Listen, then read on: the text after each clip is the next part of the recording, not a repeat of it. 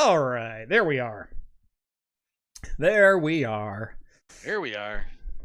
Slight false start. Oh, my fridge is closed. Okay, good. Uh, I hit start streaming and then realized I forgot to get my beer out of the fridge. So I'm back. The most important thing, and you forgot it. That's right. Most important meal of the day, and I Yeah. just forgot. It's John's all meals of the day for a while. Exactly right. Anyway, welcome to Talking Heads, everyone. Episode 230. That gets weirder and weirder every time I say it. I know, right? Your once weekly live show for the latest in beer and tech news. I'm Jeff. I'm Steve. Welcome to the show, everyone. Thank you all so much for joining us on this Wednesday night or in podcast form over on Anchor.fm or wherever your favorite podcasts are found, not Plex. If you've never seen the show before, we talk beer, we talk games, pop culture, entertainment, usually some Star Trek. We read all super chats on the air so long as they will not permanently demonetize my channel. We drink alcohol on the show, and if you're drinking along with us, alcoholic or not, let us know in the chat, and we'll give some early show shoutouts as we go along. Last but not least, if you'd like to take part in the super secret chat and the even more super secret after party, think about joining the Patreon. Link is down in the video description. As a bonus, you'll get exclusive access to my Discord server, where you can chat with myself, John, Rhett, Steve, and keep the party going with the awesome community that hangs out over there. Yep, we do hang out. We hang out a lot. Tech Potato says Wednesday night? No, Thursday morning. Well, have a beer anyway.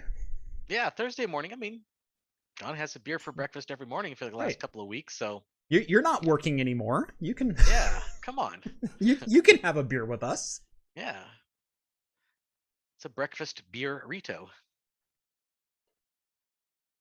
Drink of choice: Havana rum. Havana rum flavor. We Are Little's instant coffee. It's 4 a.m. after all. Yeah, that sounds good. That sounds pretty solid. I do like a little rum and coffee. Yes. Especially dark rum and coffee. Dark rum and coffee is excellent. Oh, super good. Whiskey and coffee, in my opinion, way overrated. Yeah, I haven't had one that I actually really enjoy. I prefer rum and coffee. Right, you end up with ethanol and bad barrel flavor in coffee. Yeah, burnt bitterness and ethanol. Right, it takes away everything that's good about the whiskey, and it takes away everything that's good about coffee. Yeah. It's just not good. Whereas rum and a little sugar kind of accentuates things that are in the coffee. Yeah. Although Bailey's is best. Yeah. Oh, what did I have? There was one that I had that was like quite excellent. It was one of the Bailey's flavor. I can't remember which one it was, but it was quite good. Yes, Bailey's is quite good. All right, Steve, how you doing? Pretty good. Yeah. Last time we saw you, you had the little St. Patrick's hat on, and that's right. It is no longer St. Patrick's Day. Okay. And the hat is gone. And you fully recovered, I assume. I did. Okay. Good. Yeah, the St. Patrick's Day hat tumor has been removed successfully. No hypnotoads under there, I'm assuming. No. Okay, good deal. Brain slugs, you mean? Brain slugs. Yes. Sorry. Brain slugs. Yes. Sorry. Yes. Yeah. The other entity that takes over all thought. Although I do have a brain slug somewhere. Nice. I got that for Halloween or something one time. I had a brain slug. That's right. I remember that. Yeah, because I went as Fry as Halloween one year. Yeah. And so I have a brain slug somewhere. Yeah, it's the last time you shaved too. Yes, I think it is. Yeah, for a couple weeks there, I was like, that's weird. Yeah, I know. I think I even it's like I wear the scariest thing for Halloween. It wouldn't phase my kid, but if I shave, then he's freaked out. Yeah. And he's like, "That's not my dad." Right. Who are you? My kids have never seen my chin, ever. Ever? Never ever? I've been married for 16 years, and I have been clean shaven for literally like 4 days in that entire time. So they have no idea. Yeah, and it has not happened in the last 9 years. So my oldest is 9. Wow. Yeah. Anyway, Steve, speaking of most important meal of the day, what are you drinking tonight? Well, today I went to a local brewery for lunch called Ancestry Brewing. And so I thought I'd pick up a couple of their beers for tonight. And the first one I have is Ancestry Brewing Belgian Tripel. It doesn't have a name. It just has this label on there that says Belgian Tripel. Belgian Tripel. That's all it says. 9.25 ABV. And the other one, which is an even more sketchy label, is Ancestry Barley Wine, which is handwritten. Nice. Was just called barley wine. So, and that's 11%. So these are both part of the small batch series. So I'm hoping that there was some extra care put in them. Nice. And that they will be delicious, because these are two styles that I really enjoy. Oh, barley wines are delicious. Oh yes. Steve and I were talking just before the show, and he mentioned that he went to Ancestry Brewing today, and I know I've been there, and I've had beer from them, but they're a brewery where every time their name pops up, it's like, oh yeah, I've had them. Well, what have you had there? I don't remember. I don't know. Yeah. Yeah. Their staples, I have to say, are pretty forgettable. Yeah. But today for lunch, I had one of their triple IPA hazies, quite good. And I had a bourbon barrel aged cherry chocolate stout, also quite good. Sounds So good. yeah, there's specialty one-offs, pretty good. Their staples, you know. So I'm going with some slightly lighter stuff today. I've got a Ninkasi Prismatic Juicy IPA. Oh, it was good. Which is always a fantastic one. Mm-hmm. From Migration Brewing, we've got a Straight Outta Portland IPA. Oh, did I have that one before? I think I might have. I don't know. It was a pretty short run, if I remember correctly. I haven't seen it in stores for quite a while. I just happen to have a can left.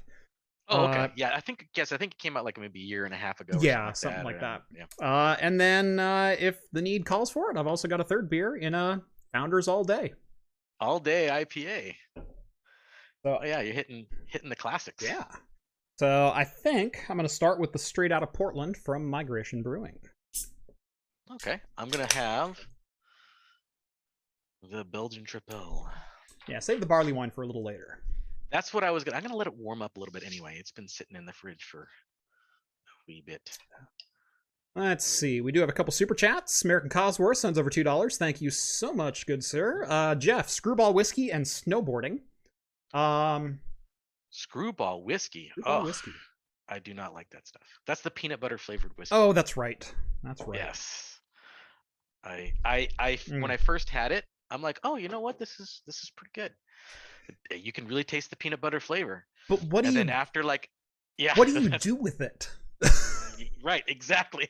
So all you could do is drink it straight. Yeah. I tried mixing it with other things, and I just couldn't make anything good. Yeah. And then so like, well, I gotta drink this straight. And then after a while, I'm just like, this is gross. Yeah. It's too sweet. It's too peanut buttery. It's an interesting novelty. I'm glad I tried it. Yes, I would never, ever, ever get through a fifth of it. No. There's just I had to every time people came over, like, hey, try this, you gotta try this. I'm like, oh, that's really peanut buttery. Yeah. You want any more? Nope. Good. I tried it. It's like, that's all you really need. Sean sends over $5. Thank you very much, Sean. Rooftops Tank Ride at 8.5% and Makeda Porter at 5.8%. Not familiar with either of those. But... Not either. I don't know any of those breweries. I wonder where they're from. Yeah. Let's see. We got a couple more in here. Michael Stevens has a New Belgium Voodoo Ranger IPA, 9%. So speaking of a classic. Novella from Heist Brewery is drinking a Citriquential Double Dry Hopped IPA at 7.1% from Charlotte, North Carolina. Skull's got a United Art collaboration with Toppling Goliath, Juice Drops Mango Lotus Hazy IPA. Let's see. Are there any others right off the bat? Mackenzie Brewing, Bulldog Premium Stout, 5.9%. That's from Jason. Okay. Yeah. And Hops and Brews, Mr. John is having an Everybody beer, aggressively relaxed Imperial IPA, 8.5%. Yeah, he's got to drink those. I mean, drink. I guess it's the same thing for him. Those big IPAs, they're the big high ABV ones to get them calories.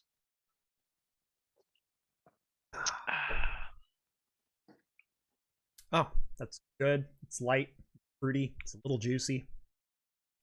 This one's not bad. As far as like a Belgian Tripel goes, it's okay. Do you ever have like the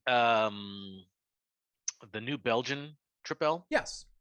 It's very similar to that. Okay. I wouldn't be disappointed with that. No, I'm not disappointed in there. I mean, because like I kind of put the standard like where Benedictine puts theirs, because it's like right down the street, right, and I can get it just about whenever. I'm like, that's a good Tripel. So when I don't get that, I'm like, I'm a little disappointed. Yeah. I know I shouldn't be disappointed, but I'm a little disappointed. But it's still good. It's still good. Tech Potato says, drink something you can chew. That would be like a potato vodka, but I have to wait a while. Something you could chew, I guess. Old yogurt that's gotten a little runny. There you go. There you go. You can chew and drink that. Isn't Canar supposed to be kind of chewy? Like I have a bottle of Canar. I don't know. Is it supposed to be chewy? It was supposed to be like super syrupy. Oh. Or super viscous. Not the stuff that I have. The stuff I have is just red wine. Well, boba tea's got like those little bubble things. That's you true. Chew on those things. There you go. Chew on a little boba tea. You know, it would be great because I saw this experiment where they made alcohol blobs, like you can pop them in your mouth. Now, if you could do those as a boba, they were doing the Tide Pod things. Yeah, it was like a Tide Pod thing, but it was like filled with alcohol. Who did that? That was the cocktail chemistry guy. Cocktail chemistry made some, but it was because a company, I believe it was Jameson, came out with literally the edible cocktails. Yes. Yeah, and he was trying to do that himself. So he's like, it looked like a little gel blob that you popped in his mouth and it explodes, that type of thing. Tapioca beads. There you go. Yeah. All right. Let's go ahead and jump into the week's news. Starting with a pretty good story or article about the right to repair and the availability of parts, and how some companies are starting to do the right thing, quote unquote. So this is from The Verge. Normally I throw out anything from The Verge, but this one's from The Verge. The era of fixing your own phone has nearly arrived, with iFixit fresh off signing Google, Samsung, Valve, Microsoft, Motorola, and more to be a parts carrier for cell phones and consumer devices. I think that's a great start. Yeah, always good news. Yeah. It's always good news. My fear is this. These moves where they'll say, "Oh yeah, we'll provide you OEM parts, and you can sell them to whoever." It's not necessarily going to lead to exactly what we wanted with right to repair, because this may still be a single source or single vendor tie-in. And they can still control the price and the cost. They can still exactly. And just because iFixit has a deal to sell parts from Samsung or Valve or, doesn't necessarily mean that you're going to get multi-vendor access to parts, be they OEM or third party. So this is one facet, and I would say it is a very important facet and a very important step. My fear, though, is that these companies are going to use this partnership and use iFixit to tell the Justice Department and Congress, we sell parts. Look, here's a store. You can go and you can. We got one. Right. You can buy parts for the latest 3 Samsung phones. And we sell a variety of parts that a consumer would realistically be able to install themselves. Notice I didn't say all. I said that we, the company, determined they may be able to. So while it's good that Samsung is now selling their screens again, and that Valve has said we're going to provide replacement parts to iFixit and they can sell to consumers, it's not like you can still swap out a logic board. It's not like you can still swap out a fingerprint sensor that's gone bad. And it's not like you're going to be able to buy parts for 3, 4, 5-year-old devices that the manufacturer no longer wants to support. but the manufacturer may continue to block third-party devices from being installed in their phones and laptops and handhelds and so on and so forth. But use this initiative and use these agreements to stop any actual legislation from going through to force them, or to force the issue. And like giving them an inch so they don't have to take that mile. Exactly. Yeah. And I said that when Apple unveiled their user repair system, which required a core charge and only was specific parts for only very specific models. And Tech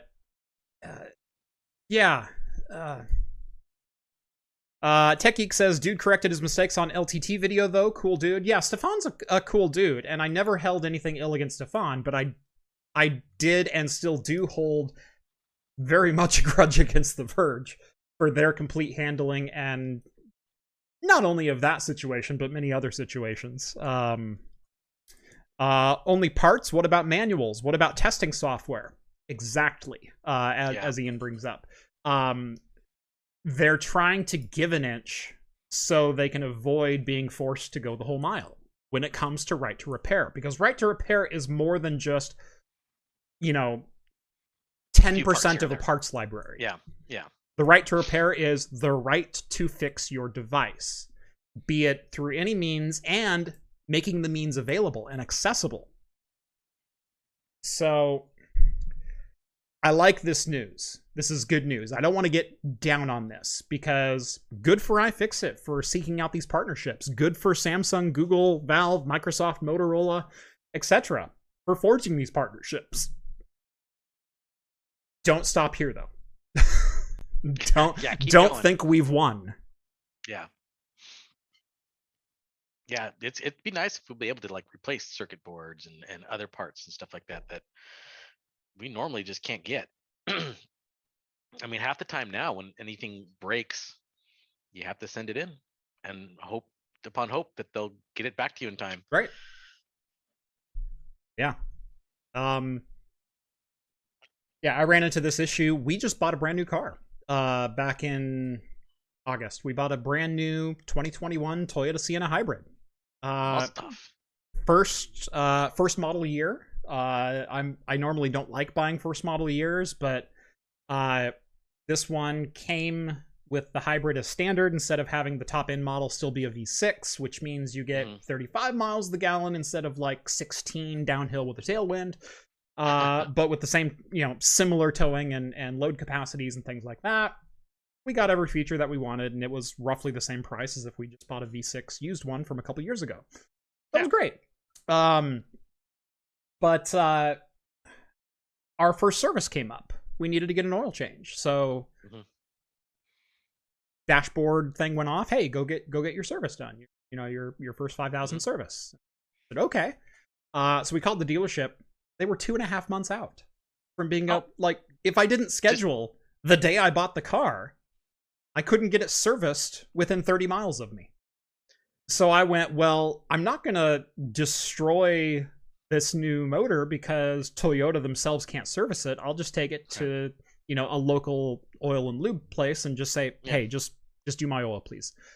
The oil and lube place can't get the motor oil that's certified for this engine because it's a brand new engine, and it's a brand new engine. They don't have Toyota hasn't released any specs nor released the formulation for it to be made. So I got my windshield cleaned and all my lights tested, which they're all LEDs, and they said, yeah, sorry, we can't help you. Wow, there's not oh man, that sucks. So you got to wait 2 months just to get your oil So we had to wait 2 months to get our oil changed, which means we had to stop driving the car for a couple of weeks because I'm not going to do anything that could jeopardize a warranty. I'm not going to go, 3,000 past, especially its first service when it has break-in oil in it. Right. Oh my God. Well, that's one dented prismatic. Oh, you might. Well, let's open that one next and see what happens. Yeah, I think it'll be fine. There's a lot of electronics there. That'll be fine. Yeah. But, yeah, it should be in the car manual. It is in the car manual. The thing is, that specific formulation of oil that they want for this, which is the thing with the hybrid car is the engine's only on some of the time. and it comes on and it's immediate in the rev range, because you can go up to 45 miles an hour in EV mode. Yeah. And then if it kicks onto the engine, it's got to be revving up. Yeah, there. and so the engine will kick on from dead flat and be expected to just go at 3,000 RPM. And so there's a specific formulation of oil that they want in this particular engine because of the demands that are being met of it and the duty cycle of it and everything else. Which does make sense. I mean, as a consumer, I'm benefiting from this because I get 35 miles the gallon instead of 16 miles the gallon with the previous technology. I will certainly take that as a win. The problem is, I'm now locked into the Toyota dealership for getting service, and my service was 2.5 months out. Yeah, you're at their mercy, right? At this point, yeah. And so if they're like, no, we can't do it. Now, I don't get, because you're in Salem, but I think there's only like one Toyota dealership down there. Is there two? There's only one. There's one in Salem. There's one in Wilsonville. And other than that, you go Portland or Eugene. Like, there's nothing in between. Yeah. Yeah, you have to go Auto Row in Eugene is the next closest. Wow. Yeah, I know the Wilsonville one is. I've seen that. You can see it from the freeway. Yeah.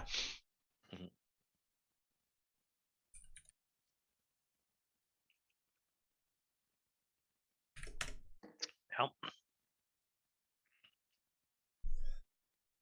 Yeah. So, but going back to right to repair, don't let the companies who are holding all the keys right now convince you that this is the end of the road, that this is what you wanted, this is what you asked for. This is not what we asked for. This is kind of barely a first step. Yeah. It's a good step in the right direction. But first step, there's a lot more. There's a marathon to run here. There's a lot more there that's needed. Yeah. Definitely. So we hope to see more good news continuing on like this. But got to keep that pressure on. Yep. Exactly. Plex announced that they will end podcast support on their platform on Friday. Yeah. So you use Plex at home, right? I do. I use Plex quite a bit here. I do as well. Have you ever used the podcast feature? No. I don't know. I have 30 other apps that I would rather use first than Plex. No, me too. I mean, I like to listen to podcasts quite a bit, but it's usually when I'm doing things around the house. So I'll stream it from my phone. Right. And I'll put some wireless headset on and I'll do my thing and I'll listen to a podcast. Yeah. I never once considered using Plex to do that. Yeah. Here's the thing with Plex, and I mean this is just coming from a user and a reviewer standpoint. Plex got so good at what it was good at, and that is self-hosting your media library. Exactly. Converting your old DVD library and having them available on demand for all of your devices wherever you go. That's what I use it for. Great. That's what pretty much everyone else uses it for. Great for that. Right. Yes. Same thing with music consolidation. It's a great library that you can stream your music to. Independent of an iTunes tie-in or a Spotify account or anything like that, especially for those of us who had massive CD libraries and things like that. And so I use it for that as well. Right. So it's amazing for that. The problem is, I feel like Plex almost painted themselves into a corner with the self-hosting aspect of it. And so now that they're aggressively reaching out and trying to forge new relationships and bring services that are not self-hosted into this environment, they've done two things. They've kind of a little bit alienated their main base of users, because I use Plex because I don't want to be advertised 30 different movies or whatever the flavor of the day is and who paid for a front page spot. But now all of a sudden, every time I log into Plex, I've got notifications that, hey, live TV is now available on Plex. Hey, link your Disney Plus account to Plex. It's like, yeah, I know. I got that too. And like, I didn't want that. That's not what I wanted. Right. And I was a little let down by that. And it's not that it's probably a pretty darn good service. Yeah, I mean, I haven't. I had because I saw the where you can link to other Mhm, accounts, and I thought about using it, but I'm like, do I really want to? mhm, I don't know. I think you're right. I think they got to a point where they did what they set out to do really well, mhm. which is the self-hosting of the media, and that's something that a lot of people like and seek out for. But then they kind of got that mastered. It's like, where do we go from there? Yeah, How do we justify this dev team that we have? What do we do? And they probably like had these just tons of ideas, and they started just putting out the requirements and like, oh, let's start cranking them out. right. And to be fair, there's some decent movies that are on Plex for free. Um, if you don't mind watching a couple ads, and if you don't mind, not self-hosting. But like I said, they kind of painted themselves into the corner of being the rah-rah self-host, build your own library kind of thing. Yeah. And yeah. all of a sudden, things that I never downloaded, I had no desire to watch, are now being suggested within my Plex application every time I boot it up. And I've got a Plex pass. I've got a Plex lifetime pass. Yeah. And as Tech Geek points out, for $10, thank you, Tech Geek, paid for a lifetime Plex pass, and I 100% don't regret it. Perfect for all my totally legitimate trademark movies and TV. Right. Yeah. Oh yeah. That's what I use it for, is all of my totally legitimate season packs of whatever the current show is that I totally owned the DVDs for prior to getting Plex. Completely. Yeah. Yeah, but so Totally I mean, so it legit. looks like it's like maybe they're taking a step back and maybe trimming off some of that fat. They're like, okay, we're not really doing this. No one's really using it as a feature. So let's just kind of cut it out. I did actually notice kind of last time, when they started adding features, that the interface is starting to get a little cluttered. Cluttered, right? A little cluttered. It's like, what are these icons and what do they mean exactly? So I liked it when it was just movies, TV, music. All right, And that makes only sense. what I added, and only what I added. Yeah, exactly. right. And it kept track of it, and it organized it, and it made it all Mhm. easy to watch on any device. Now it's Oh, getting yeah. a little complicated, and it's not quite what I wanted when I set it up. Yeah. So, but I can't fault them for trying to continue to grow and No, bring in I new can't. customers. And Like I said, they've really mastered what they set out to do, and then now they're like, what do we do next? right. Well, subscriptions are the way of the future.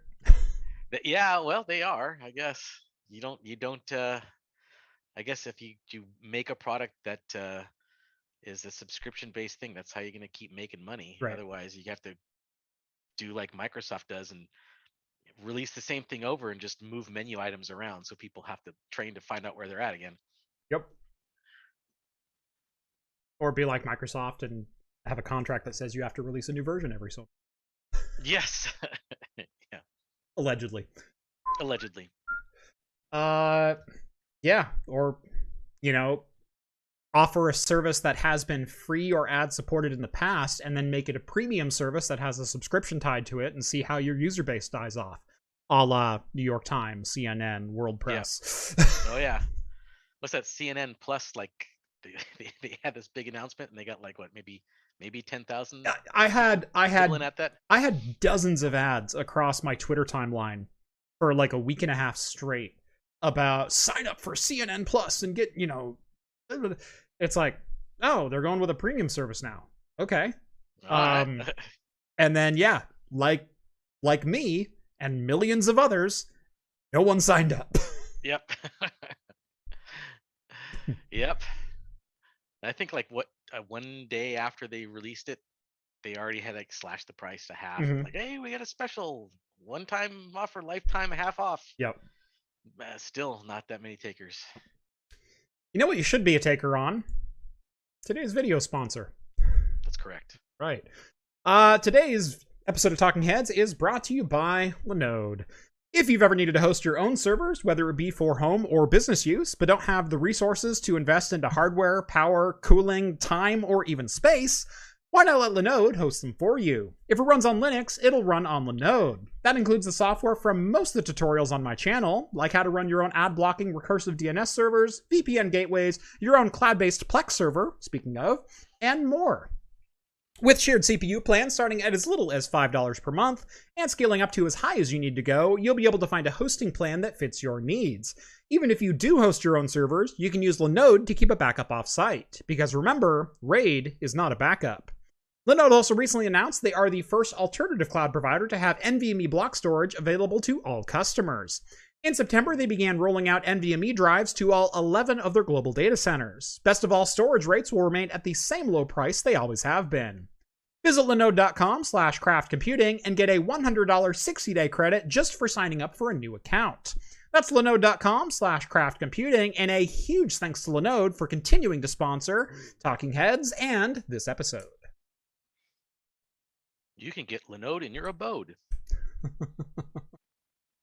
Would you Linode in a house? Would you Linode with a mouse? You know, there's something to that. I think we talked about this before. There's an ad spot there. Yeah, I know. I think there is. Would you self-host with a mouse? Would you? You got yourself a Cat in the Hat type costume or something like that. A la Mike Myers. I was thinking like reading Rhett to sleep or something like that. Oh. Oh yeah, get Rhett a binky, get him a little blanket. Dad, read me a story. Teddy bear. Yeah, there we go. Make sure he's got a real big beard. Yeah, and a bib.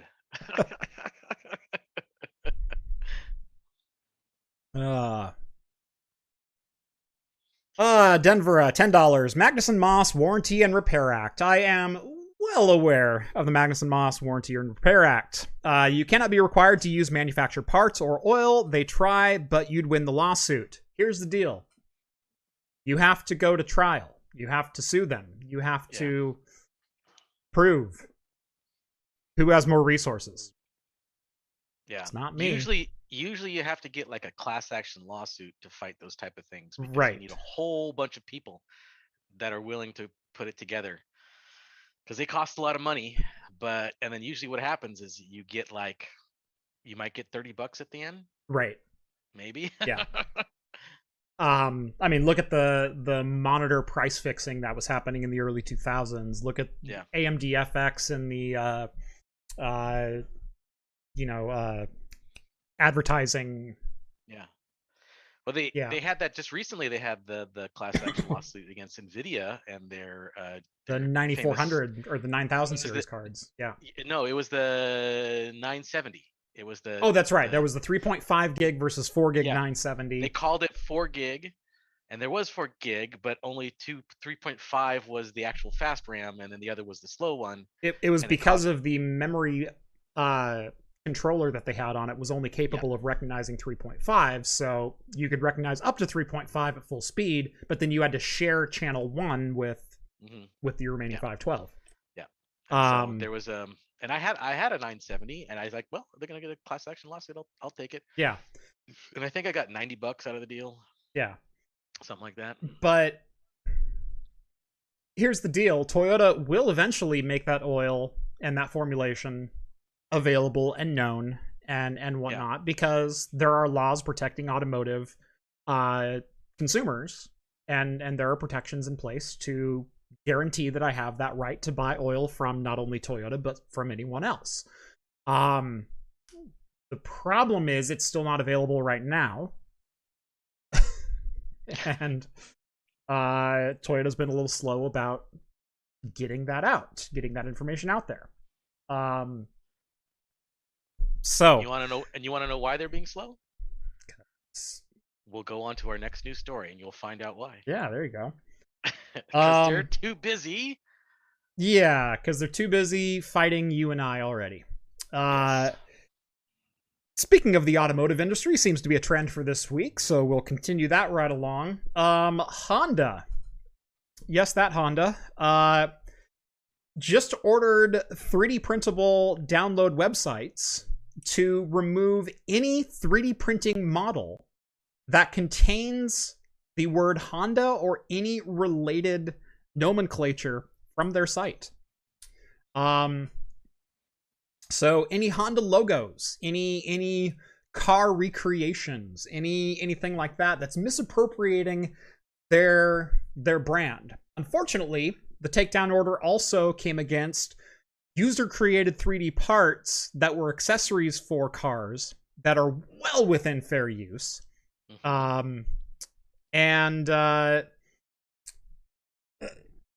Yeah, this is a terrible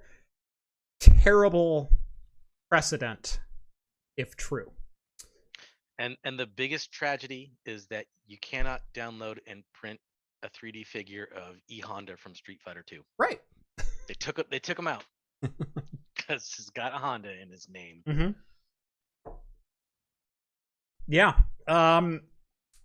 So yeah, Honda has essentially blacklisted anything referencing the word Honda prior to March 30th, 2022. And all models with the word Honda were removed from printables without warning.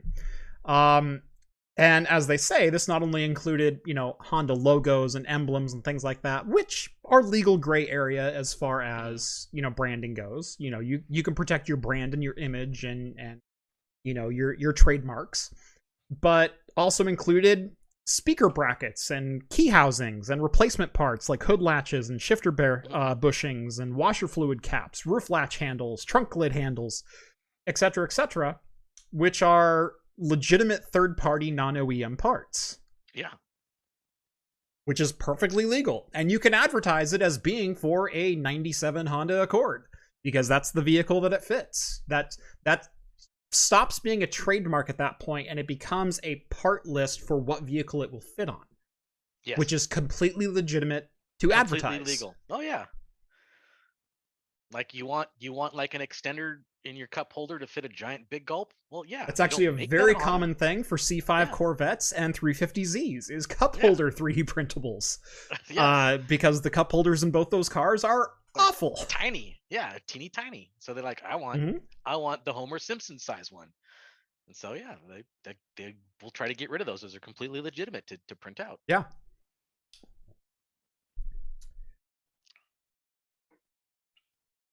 Yeah. I do like everybody in chat are talking about you wouldn't download a car. They're trying to stop us from downloading a car. I would totally download a car. I'd totally download a car.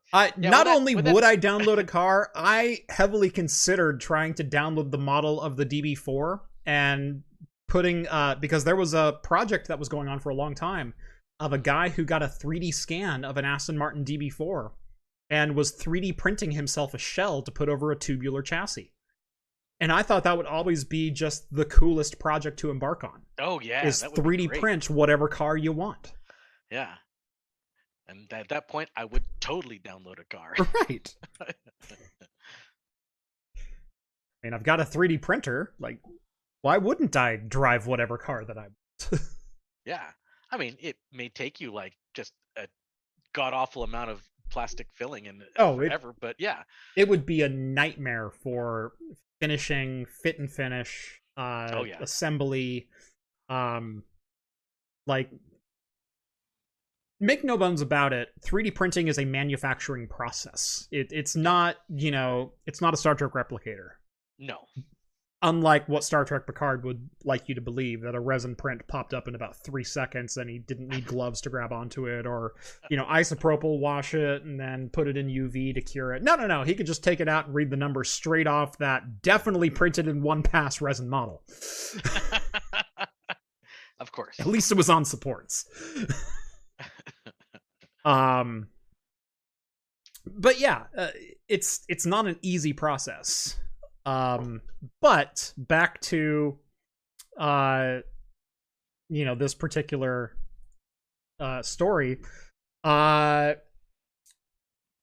let's see. I can confirm that we have received a letter from a lawyer representing Honda informing us that we were required to remove any model which used Honda in the listing. The model itself, or one of the several trademarks and logos also associated with Honda. So that would be Acura. That would also be any proper model or any proper make/model of a Honda car.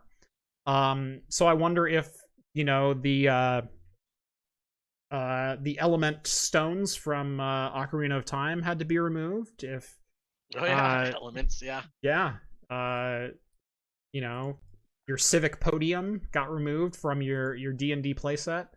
I mean, all kinds of crossovers you yeah, could probably find. Yeah. yeah. Um, and that was according to a Prusa spokesman that talked to the Drive. And then also, quote, this will also be related to the naming of files. As for Honda, this would be considered a violation of their trademark and patents. And I can kind of understand protecting your trademark and patents. Like I said, I have no problem with Honda taking down their logos.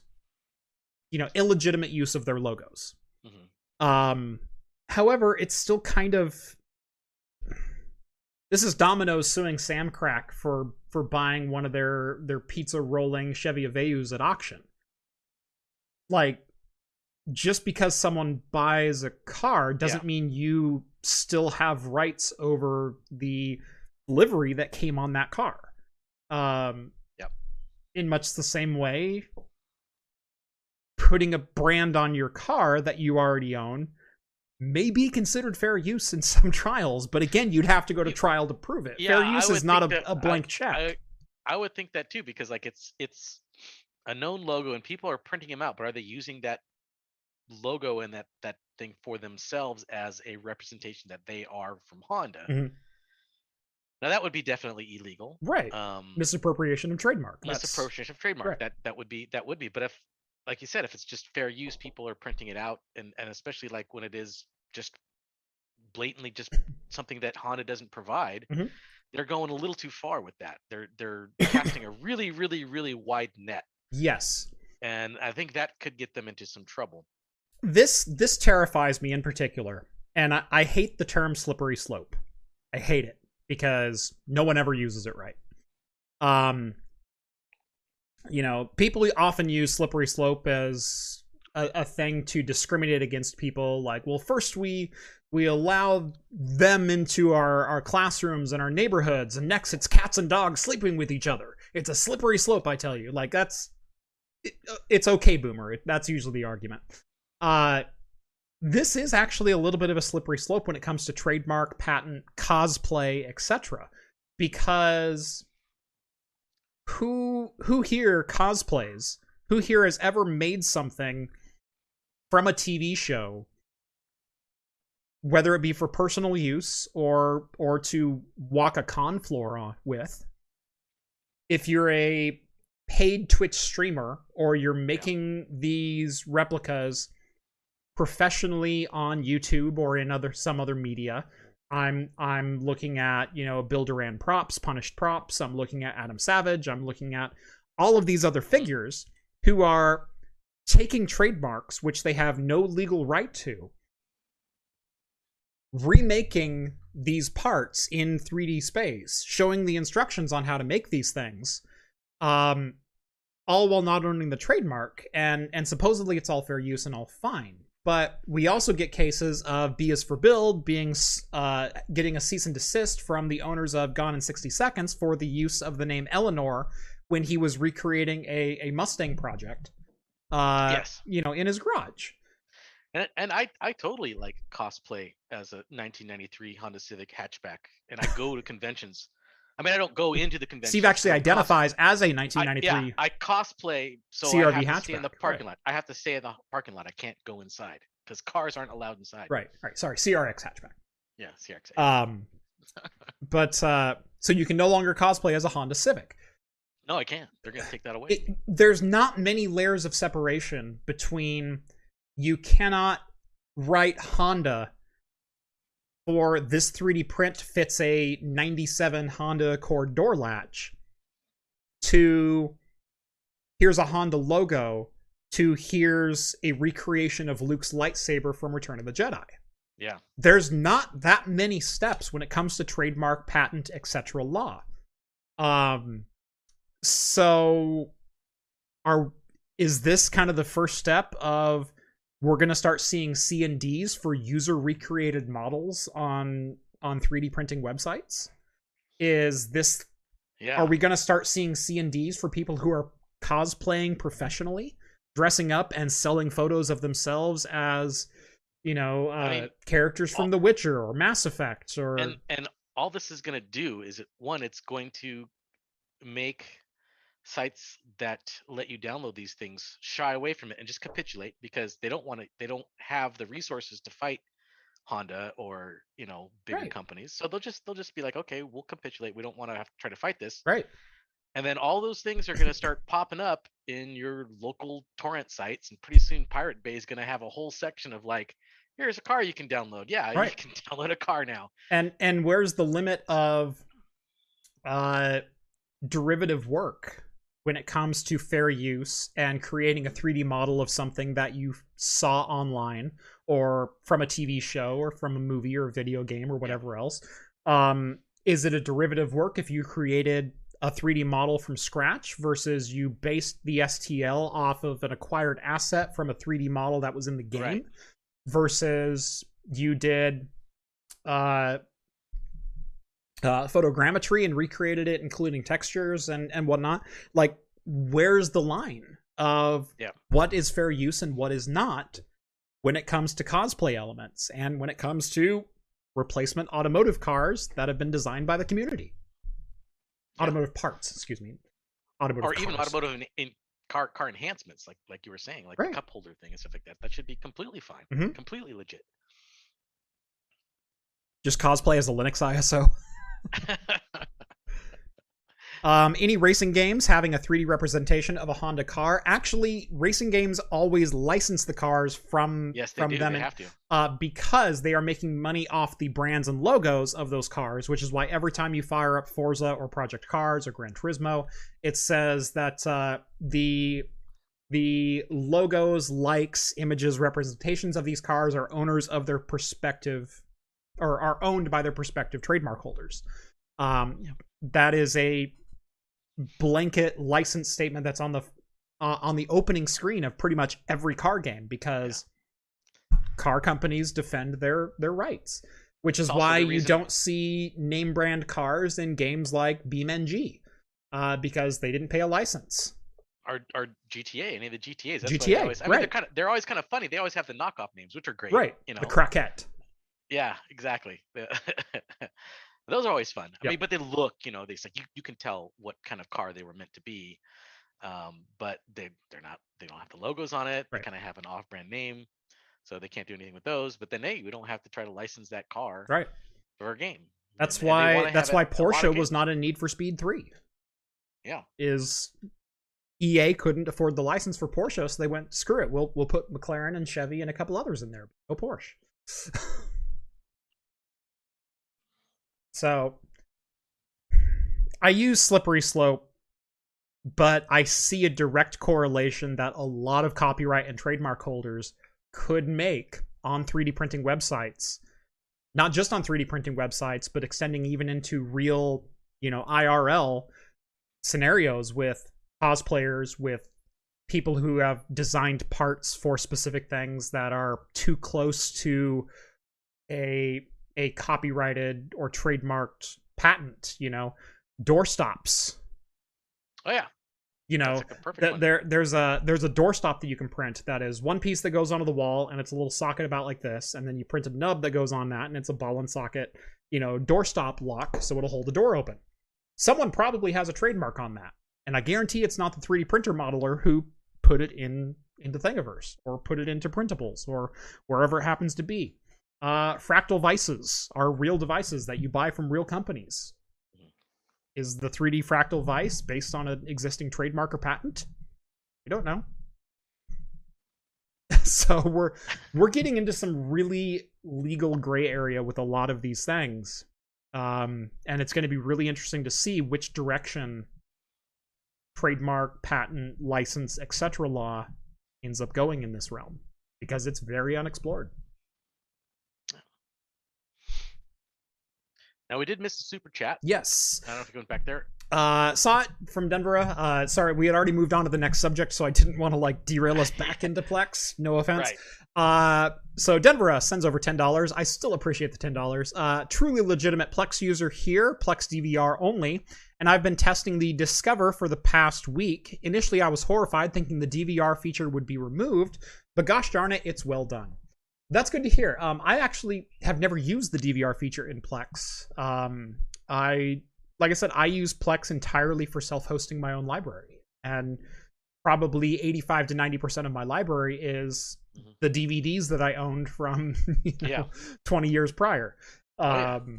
So if you look closely in some early videos of Craft Computing when I'm setting up my very first server rack in my house, you can see one of my servers has 3 DVD drives in the front of it, or 2 DVDs and 1 Blu-ray. Just for ripping all your stuff. I was ripping all my stuff. That system was running like 24/7, copying my library and my parents' library and my wife's parents' library, and like anything that we could rip and get our hands on, it went into that server.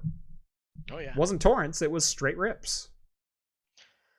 Oh yeah, you can go to like Goodwill and get like 15 copies of Miss Congeniality 3. Right. All you want. Right.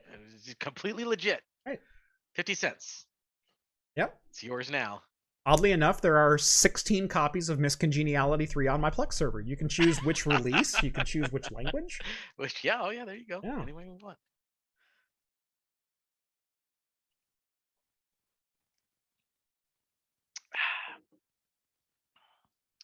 Getting close to being done with this. I'm actually liking this more and more now that it's warming up. Nice. I still have a Dr. Pepper sweeter. from. There you go.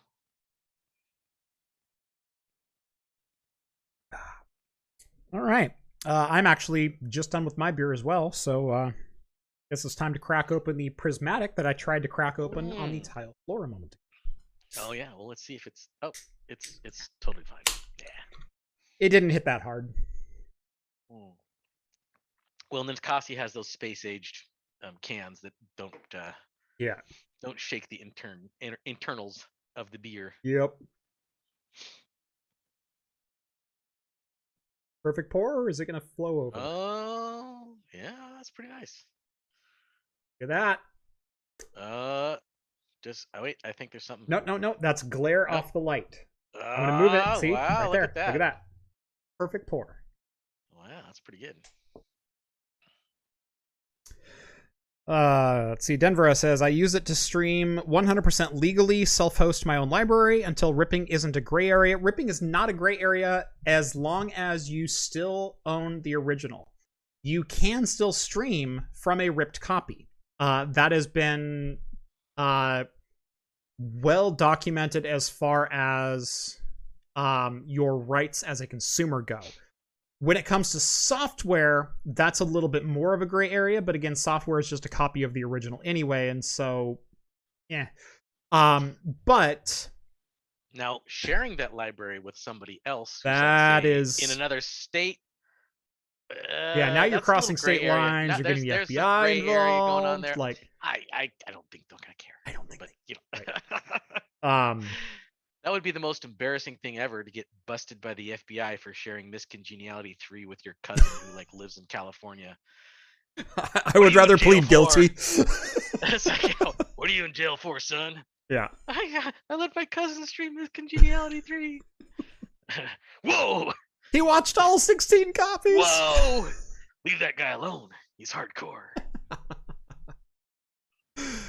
Ian says, I reserve the right to modify the contents of my DRAM. Right?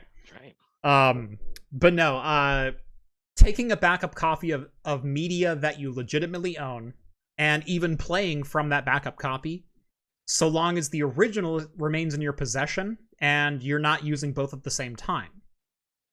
Because the argument went back to CDs and ripping CDs to MP3s. And then when MP3 players came out, it's like, well, how do I legally get music onto an MP3 player?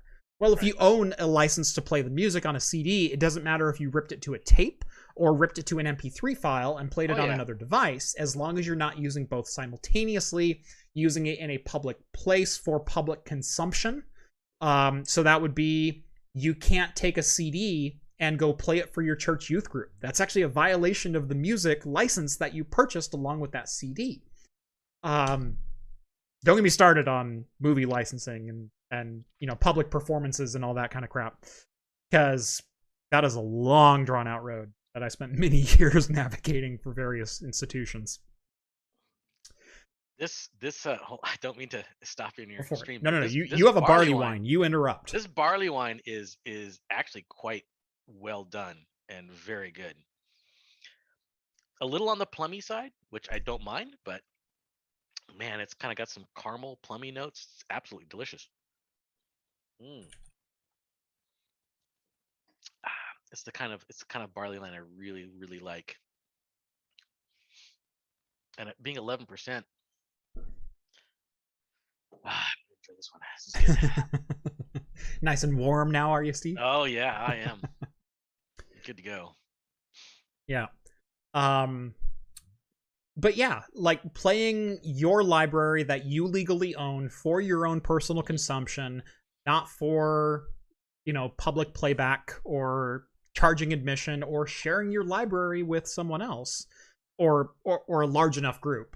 There are actually per person limits as far as what size group can hear the music while you're playing it. Again, don't get me started. Yeah, just about every single wedding that's out there pretty much violates that. They get to a certain crowd size. Oh, absolutely. Yeah. It's actually more than like 5. If you have a family of 8 and you're playing music while you're cleaning the house and everyone can hear it, you are violating the terms of your agreement, good sir. Although if that song comes on the radio, then it becomes fair use. And so I don't know. But if you tape it off the radio and then replay it off that, and taping off the radio has been declared fair use all the way back in like 1987 when cassette tapes started hitting mass market. That if you played it for public consumption and there are devices out there that can capture it and play it back later, that's also what led to being able to program your VCR to record shows at 8 o'clock and not have to manually set it, because that was also a lawsuit that went all the way up. Yeah, I know. Oh yeah, there was a big lawsuit about that. Yeah. Well, we're airing this at 8 o'clock, and if they're not watching it at 8 o'clock, they shouldn't get to watch it, or if they're not there to hit record on their VCR while it's airing, they shouldn't be able to watch it. Well, you broadcast it over public airwaves, and they have a license to view it, so all they're doing is shifting time. And again, shifting time was a major deciding factor in deciding the license rights of the license holder. It kind of just blows my mind how quickly we've changed how we consume our media, just within like the last 7 years, really.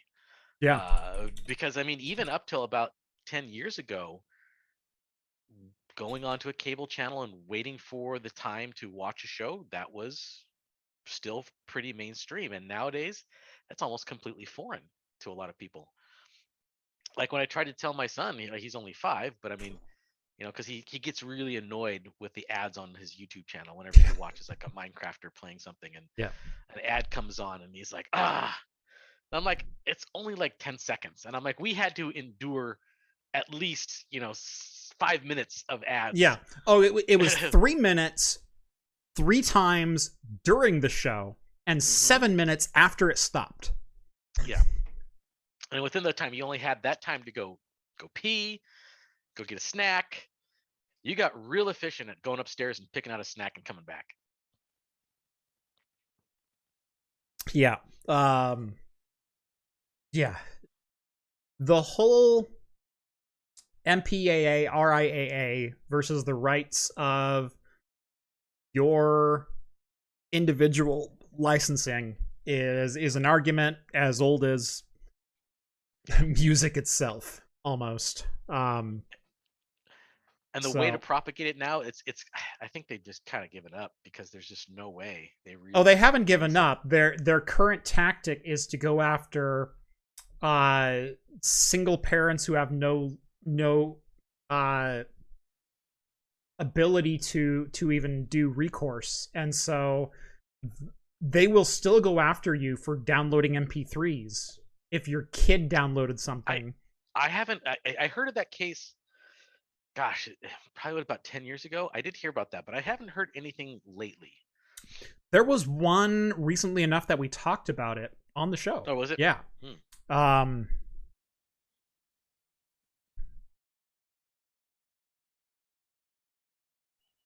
Yeah.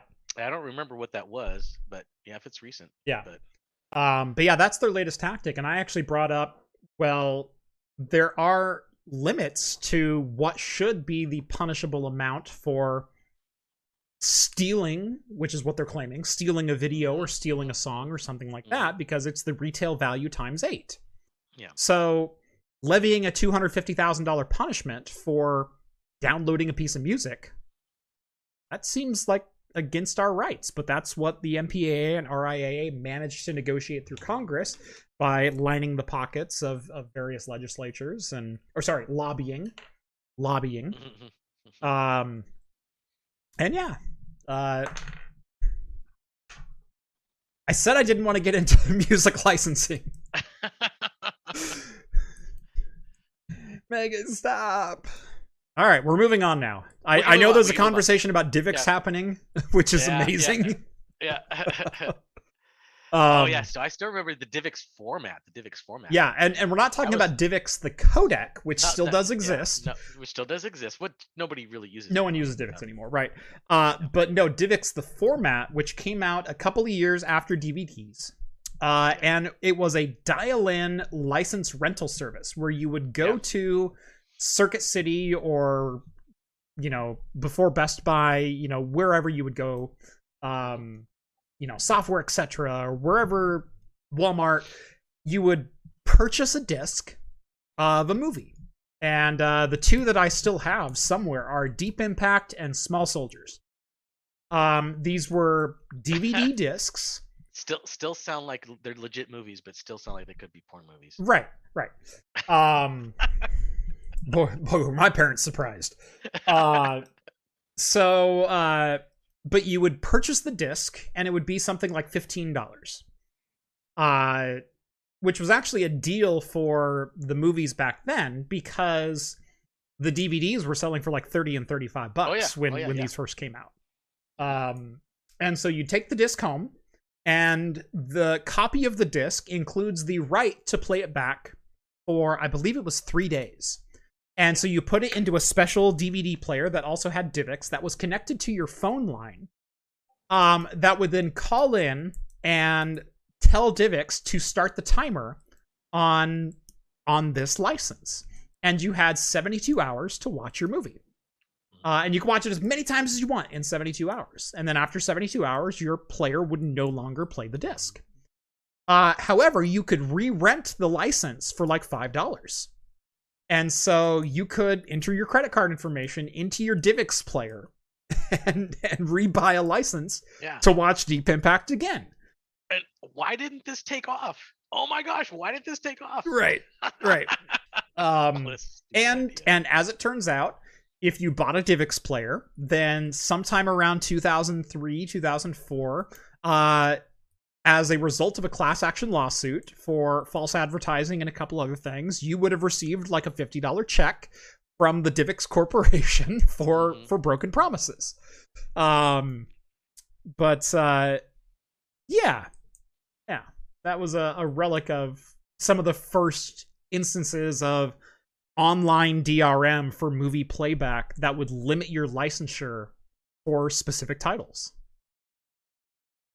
It's back before Sony figured out how to install Secure ROM through playing back an audio disc on your Windows PC. Oh yeah, wasn't the way to get around that is to use like a marker, and then you mark to the edge of it. Yeah. And then it wouldn't read it, and it would just let you go straight through it. Yep.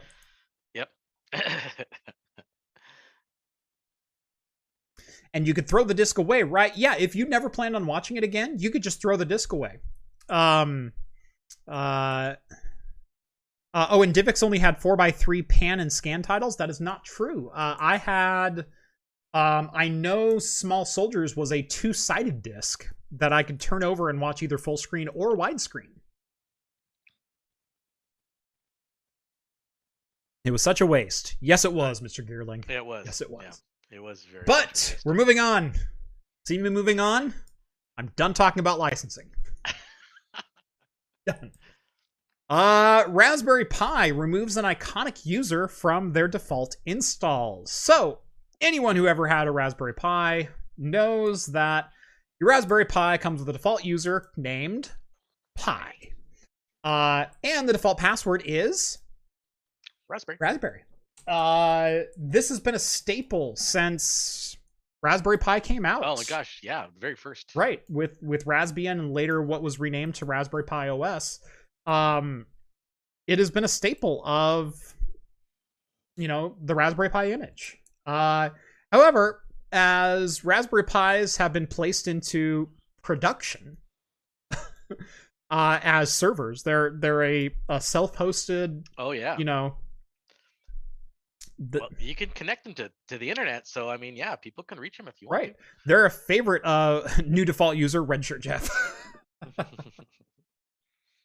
I'm really upset, by the way, that I didn't think of Redshirt Jeff first. Because I have Editor Jeff and I have Mirror Universe Jeff. And we both have beards, so it's really confusing who's on screen. But I'm really evil Universe Jeff's he's completely shaved. Yeah. And his kids are scared of him. Yeah. Because he's completely shaved. Yeah.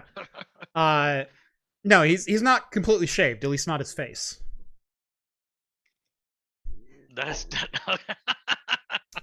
It's really tough to tell us apart in public. Yeah. I can see. Yeah.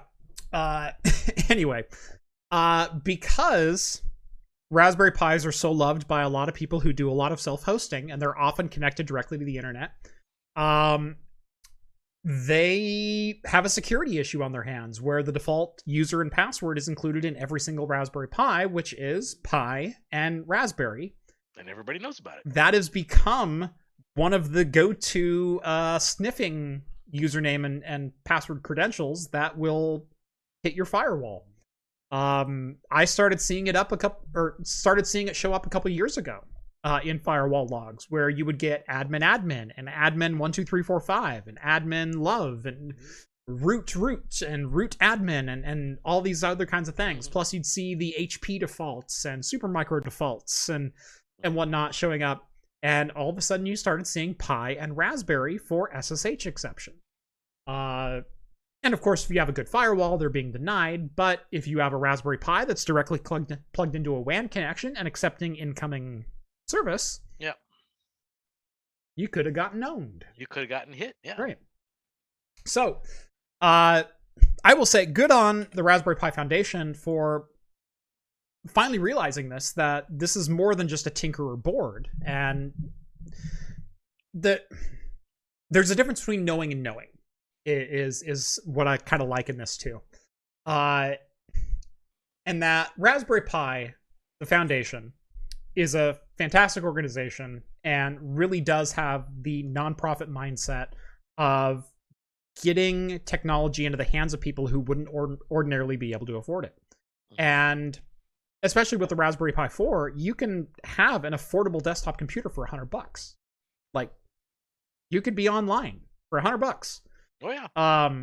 And that's fantastic. And it's open source and it's tinkerable and you can do whatever you want and whatnot. The downside to that is because it's such an accessible board and it's so easy to deploy and it's so easily manageable and it runs all open source software and it's just a Linux kernel and it's just this and it's just that. And it's so inexpensive that you can run it in almost any scenario where you need something to just kind of toss out there and run a digital signage display or log weather patterns and air quality out in the middle of a field somewhere with a WAN connection. Super simple functions. Right, yeah. Super simple functions. It's fantastic for that. Yeah. And there's a difference between knowing and knowing. Raspberry Pi understood that people use it for that functionality. However, they came at it from the accessibility mindset of it's great to have a default username and password. They didn't come at it from a security perspective of maybe that's not a good thing. So they've always understood the market for Raspberry Pi is massive. And now they're kind of addressing the need to look at some security settings. And silly YouTubers keep pimping the things, right? No, they are great, but you're right. That is a big security hole, especially if you hook them up to the Internet of Things. Yep. Perhaps California laws on default logins kicked in properly, and that could totally be a thing that happened. This was impending, an impending enforcement that they had to do if they wanted to distribute Raspberry Pi OS in the state of California, which I'm assuming they would like to do. Did I see the new PCIe card on CM4 boards? Of course I did. I commented on that Twitter thread. Gosh, I tweeted out the mining board so we could like make an 18 pi cluster on with an x86 backbone. Like, yeah, I'm game. I'll fly out to St. Louis. IoT should Internet of Things should Internet of Default passwords, security cameras, home NASs, etc. Yeah. The thing is, we're almost to the point where every single device that has a network connection should either be defaulted off of remote connections, set up to deny anything outside of a local LAN connection. Although you still have the issue of what if I just have a security camera connected directly to a cable modem, because I just need to broadcast that feed. I don't want to put a router out and triple my cost of deployment. But it's almost getting to the point where every device should come with a randomly generated password. And it wouldn't be that hard to do. I mean, you just put a little sticker on the side. Every password's different. Although, if you do lose it or peel it off or something like that, you're kind of screwed. You have to go factory reset.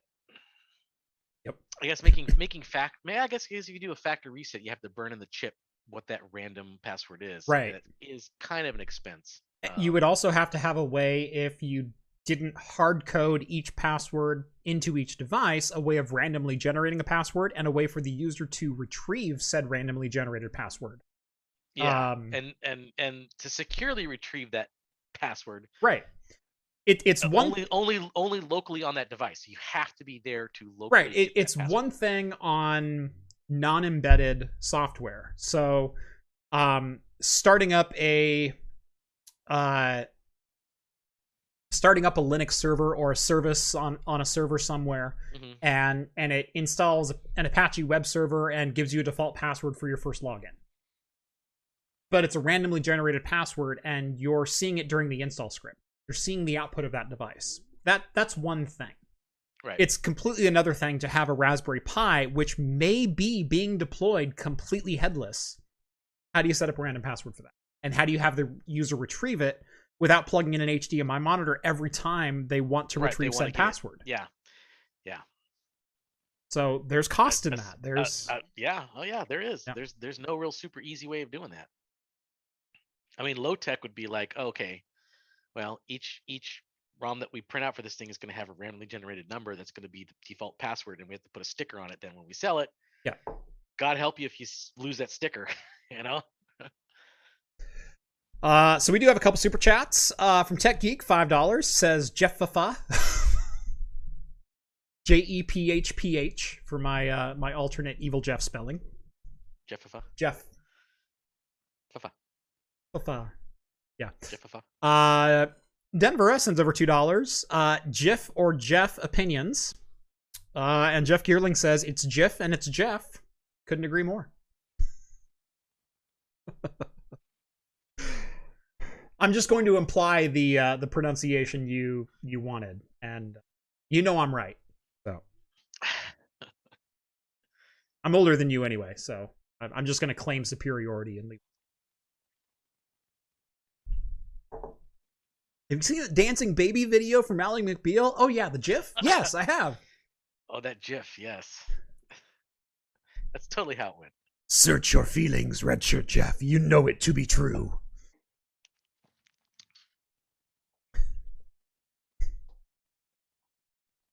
Okay.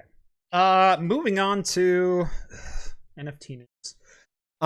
Jack Dorsey's first ever tweet on Twitter.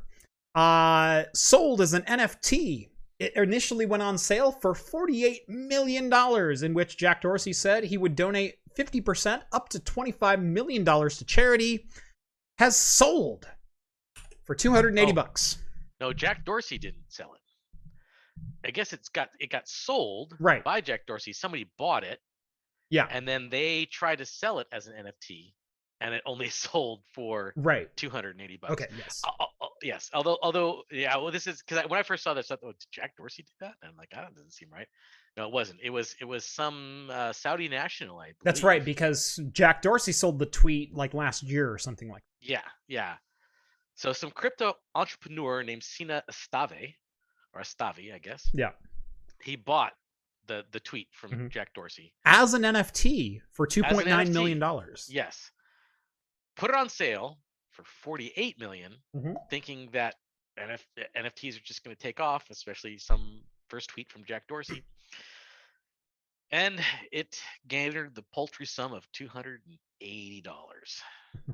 If that doesn't tell you how stupid NFTs are, I don't know. Nothing will. Someone really, really thought NFTs were going to take off. If it looks like money laundering and it smells like money laundering and all the early money has already invested in it and is now trying to bail on it, it's probably money laundering. Exactly. Yeah, you know what? You're right. NFTs is like the perfect money laundering scheme. Right? There's no tangible product. Make a doodle on a napkin. Crypto is like the MLM for NFT. men. Yeah, and be like, hey, I made, and then put it up on sale for $48 million. Have your shell company buy it. Money laundered right there. Yeah. Yeah, Ian says NFT, no effing thank you. Could not agree more. NFT equals Ponzi scheme. Right. Bro, you just don't get it. NFTs are the future. You just don't get it, bro. Tell you what, I will mint an NFT for every frame in this live stream, and you can buy each one of them for a penny. Like I'll sell you the NFT for any individual frame you want for a penny. You want the whole bundle? I'll sell it to you for like, $3,000. Wait.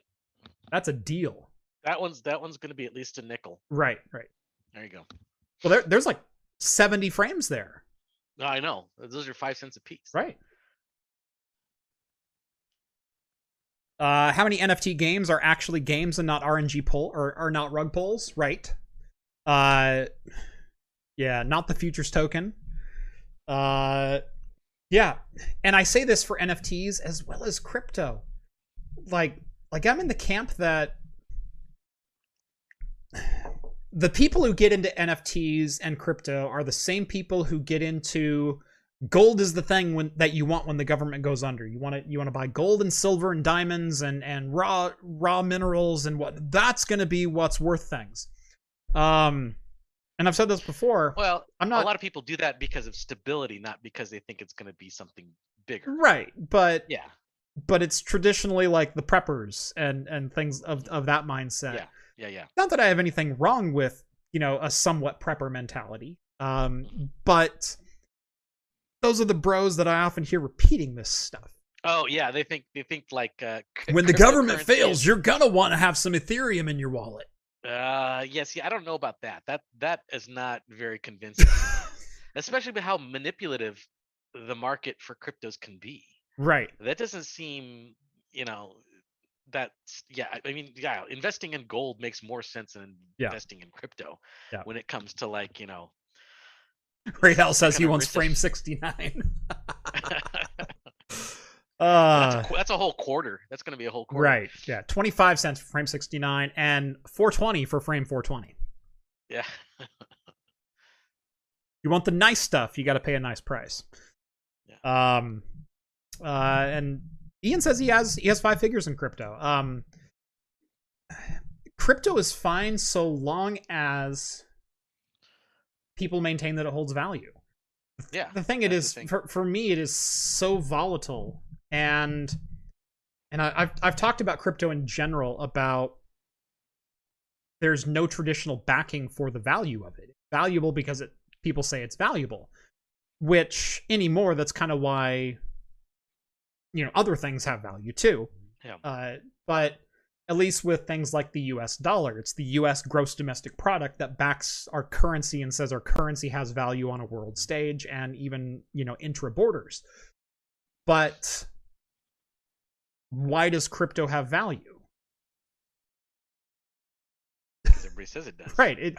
It's a non-traditional currency without a backing to it. There was a modicum of processor power that was used to produce it, and as it gets higher, that energy to produce it gets significantly higher. So I don't know. Maybe it's backed by energy consumption, which doesn't make any sense really. But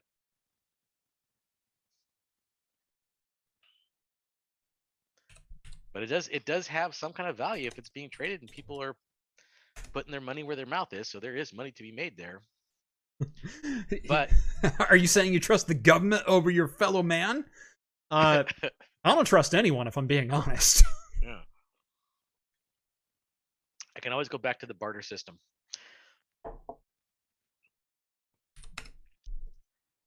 I got a whole bunch of old keyboards that I can trade for a goat if I need to. Yeah. Crypto has value to people involved in ransomware. There you go. Why That's does gold true. have value? Or diamonds? Or at least gold is conductive. True.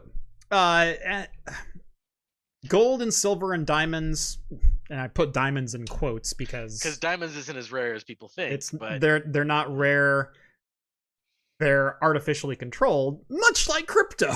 that's true. Outside of silver and gold, I think diamonds are the most equitable thing to crypto. They're valuable because the diamond companies tell you they're valuable, and you need diamonds to get married and get engaged and give it at every 10th anniversary that you have, and you want to spend thousands on this engagement ring because she's worth it. Even though we've got 17 million of them and all have been farmed with blood money. Like, if I only could convince that my nose hairs are more rare than diamonds, that they'll be using that for currency sometime in the future. Again, I mean, it's I should have been collecting my bottle caps the entire time I've been running craft computing, just for the lulz of it in like year 17. Yeah, rarity doesn't always automatically equal value. Right.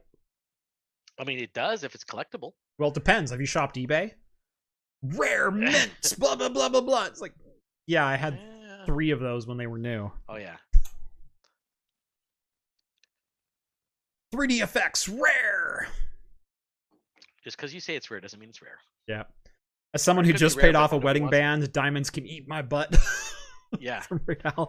I have similar thoughts. So I have a wedding band. I was young, dumb, and full of something. And yeah. Gosh darn it if I didn't give Zales Jewelers $600 for my tungsten wedding band. Which, by the way, I was years old and couldn't afford it, so I just financed the damn thing. So yeah, I think my $600 band ended up costing me like $1,800 because I didn't default on it, but I also made minimum payments for like 7 years on the effing thing. So as we did the same on my wife's engagement ring wedding band set, like, gosh darn it. And you bought your wedding bands because that's what's expected. That's what I expected. Yeah. I think I paid $1,500 for both mine and my wife's. Yeah, we were into it for slightly more, but you're also slightly older. Yeah, I'll give you inflation. Yeah. You give me some inflation. But yeah, I think that's what we did. And I don't even wear it anymore. It doesn't even fit me anymore. Who cares? Mm-hmm. Yep. I will say, I would probably have a much different opinion on crypto had I gotten into crypto earlier and was actually invested in it. And made like a whole crap load of money off but it. But that's because I would then have a vested interest in the value of crypto. And so it's also this weird thing where I'm on the outside criticizing it. So you got the sour grapes, so you're like, I didn't make any money off it. So it's not even necessarily sour grapes. It's even at the beginning I'm going, okay, so we're mining what? We're doing calculations so someone can...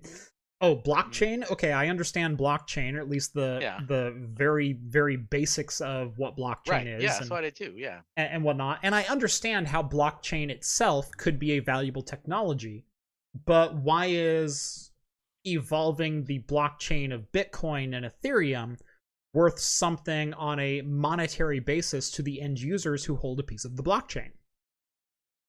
It's a blockchain to keep track of the blockchain. And Where's the Yeah. value? Yeah. Um, Yeah.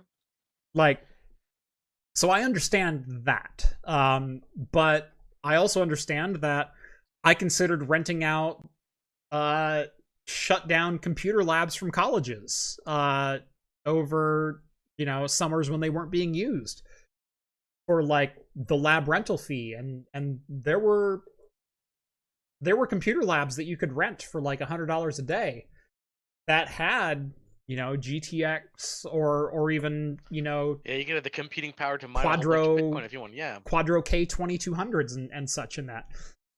Not the best computers in the world, but you get 35 of them running together. I'll pay the $100 rental for the day and just let my software run for the next 30 days. I totally considered that.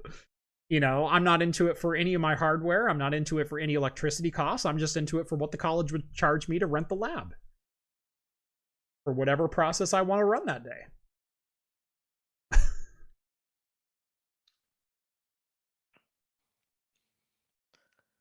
Craft Computing, did I see that the Russians took the RTX 2000 series GPUs out of the computers at Chernobyl as they withdrew?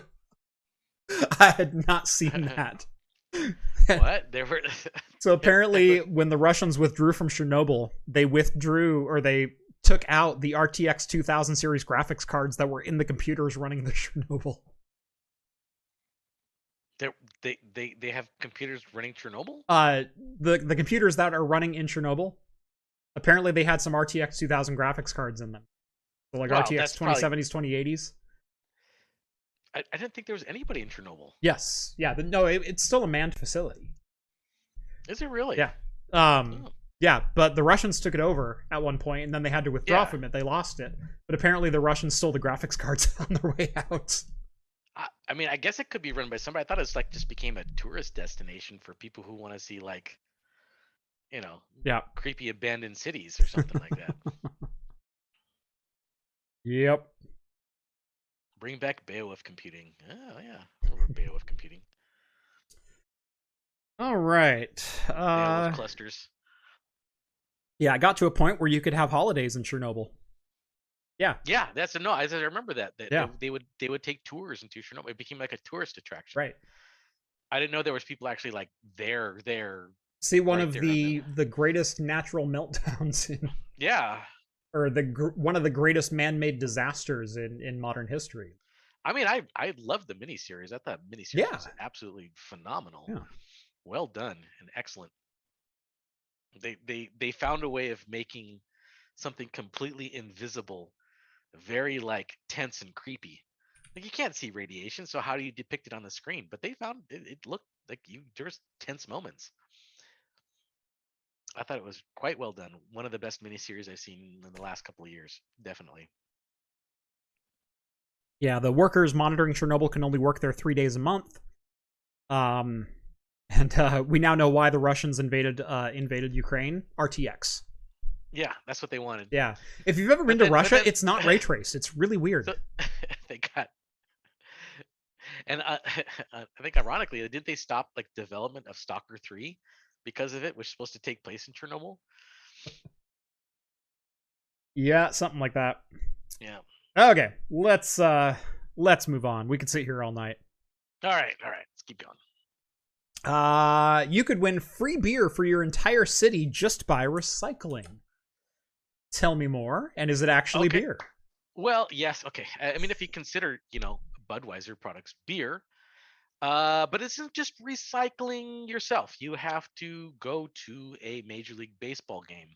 So there are certain cities and certain Major League ballpark franchises that are participating in a recycling contest. So basically, what it is, if you between I think opening day and I think what is it, the end of May. Yeah, there's a time where you can go, and if you go to these games and you get a beer, and then you take that beer and you recycle it, and then they'll count that up, and the city who has recycled the most will get a free beer. So this is So- happening in 10 major league ballparks, including St. Louis Cardinals, Houston Astros, San Diego Padres, Texas Rangers, Washington Nationals, have all committed as inaugural members of the National Recycling League. Yeah. I will say Moda Center, Portland Trailblazers, they are huge on being a green facility. You hear about it 30 times every single game, every single concert that you go to there. They regenerate more energy than they consume. They are a green facility. And it's because of recycling. It's because of things like this. So I thought they hooked up generators to the players' sweat glands. that too. Yeah, they could just like generate energy that way. Yeah. I'll keep the 10 cents a can for myself, thanks. Well, yeah, but that's only in like what, 3 states? Yeah, no, I think there's not too many. Just Oregon and Michigan are the 10 centers, and then there's like Connecticut, Vermont, Montana, and a couple others that you can still do 5-cent deposits. Everyone else is going, what the hell are you talking about? That's the thing. We had this talk about, yes, we can get 10 cents for our deposit, but man, do they make it a pain in the ass to do it. Luckily, we have Bottle Drop, which is very nice. Yeah. Where you have to buy the bags, and they're specialty bags. They're more expensive than normal garbage bags. Yep. But you just drop off. You fill up your bottles with those bags. You drop them off the facility. They'll count them up for you, and they'll put all that money in your account. Yep. There you go. And they even have sponsors by certain stores. So if you go to that store and spend that money from Bottle Drop at that store, you get a discount. Yep. So it's kind of nice. I don't know if they have that at other states, but we have that here in Oregon. Yeah. It's kind of like it's obviously a very Oregon specific thing for bottle returns. No, it definitely is. I mean, it's much, much better than like standing in line and using those bottle return machines that break down like every 30 minutes. And you're like, oh, God. Jeff can smell the old cans. Yes. Oh, yes. No.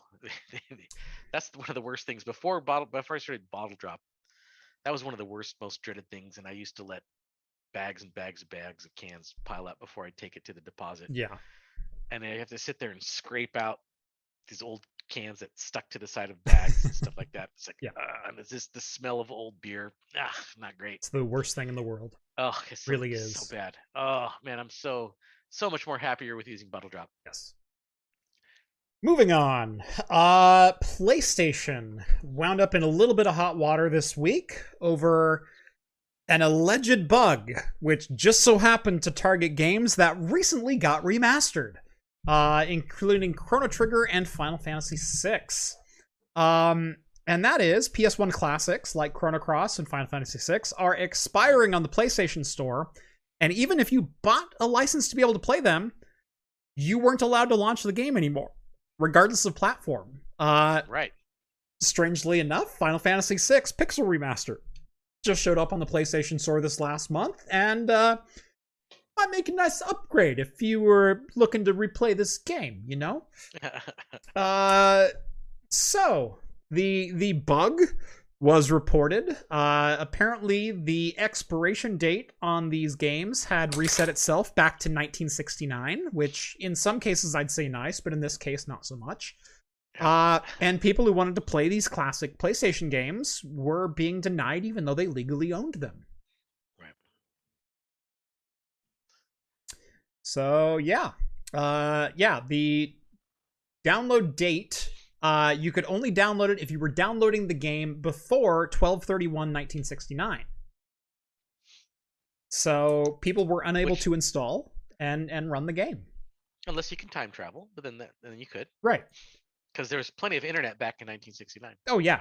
It's how we got to the moon. It was the internet. Yeah, exactly. Yeah, totally. I mean, it's how Scorsese, broadcast the moon landing. Exactly.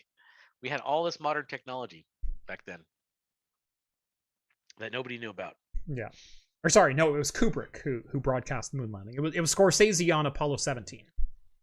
Yeah. Who rebroadcast. Yeah, Kubrick was the first. He's the visionary. Yeah. No, Scorsese was, he was hard on wanting that 30 FPS instead of the 12 that Kubrick did the original. Right. They use signed 64-bit epoch time counters. No, those are still going to expire in 2038 thanks to the Unix 32-bit clock rollover. So, hey, I corrected myself before it says Stanley Zachary Kubrick. Solis. Yes, there you go. I'm way ahead of you. Yes.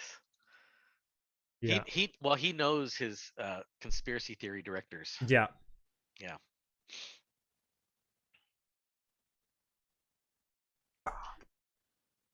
Uh, 2038 All is right. unsigned, I thought. It's something like that. Oh, right. No, you're absolutely right. Because yeah, 1/1/1970 would have been the start of the Unix clock. Okay. Yeah. 2038 is the unsigned 32-bit rollover. Right. You're correct.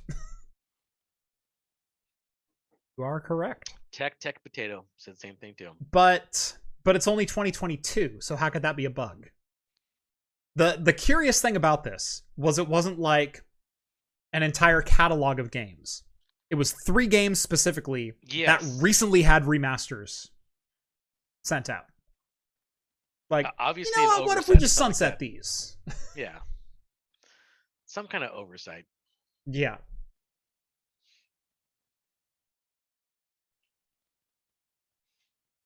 Oh, come on. You beat me by the 45 seconds it takes YouTube to process comments. I did, but I'm still taking it because I still corrected that it was Kubrick and not Scorsese. You did actually pretty close after you said it. Right. Switched from the Godfather to 2001 Space Odyssey. Yeah. I thought it was a pretty good transition myself.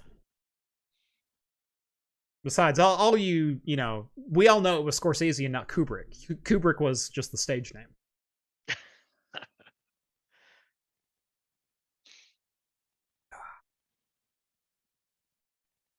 Net guy sends over $1.99. Doubled my Patreon, keeping Rhett fed for another week. I appreciate that. Oh gosh, yes, Rhett really appreciates that. He's getting tired of the chicken ramen. He would like the shrimp ramen now, so he really appreciates it. So by the way, this is not an ad. My wife and I recently signed up for a meal delivery service, and I'm even drawing a blank. So we've done those before. So we tried HelloFresh and we tried another one, and I didn't have a great experience with one of the two of them, and I can't remember which one it was. Apollo 18 Endgame. Thank you. We had a bad experience with one, and we had an alright experience with the other, but neither of them were like, yeah, that was great. We found one that we are using right now, and we got it mainly so we can try new meals and stop, being in this rut that we're in of like, oh yeah, hey, you want tacos or spaghetti again? Like, you get in the rut of making like your 6 meals per week, and we did the exact same thing. Right. We did find some absolutely wonderful meals that way. Right, and all of a sudden, I'm opening my food palette a little bit more, and it's been fantastic. But we originally signed on for 4 place settings because I have 3 kids, 2 of which eat the same meals that me and my wife eat. And they hated every single one of them. Oh yeah, I mean, kids don't like it, but yes. Right. Like there was one that was this steak, but it came with a recipe to make like this apricot jam marinade sauce with Could be with good. like diced almonds and a couple other things in it. Sounds great. It was fantastic. And Miss loved it. Like loved the sauce. And we've had it like 3 or 4 times since then. But it's like this apricot chili with diced almonds and a couple other things. And good. It's so good. Yeah. And it's fantastic. But yeah, for the most part, we can't do the meal kits because my kids just won't eat them. So we dropped it down to 2 meal servings per meal. So I think we get 3 meals per week, something like that, just to expand the library a little. Yeah, my kids hate them. Yeah, no, we did the exact same thing where we did like, and again, I can't remember the service because this was maybe a year ago. same thing. We were like, we're tired of the same old, same old. Let's go try these different meals, and because they give you the recipe when they ship it to you, they're like, Yeah. okay, here's the ingredients, but here's also the recipe. So if you really like it, you can try and recreate it yourself. And yeah, we found a ton that we just absolutely really really like, and that we recreate now even to this day that are just Yeah. absolutely great. Yep. Anyway, the reason I brought that up is Rhett has been one of the primary beneficiaries of these meal kits that we're getting, because oftentimes we'll end up making them for lunch.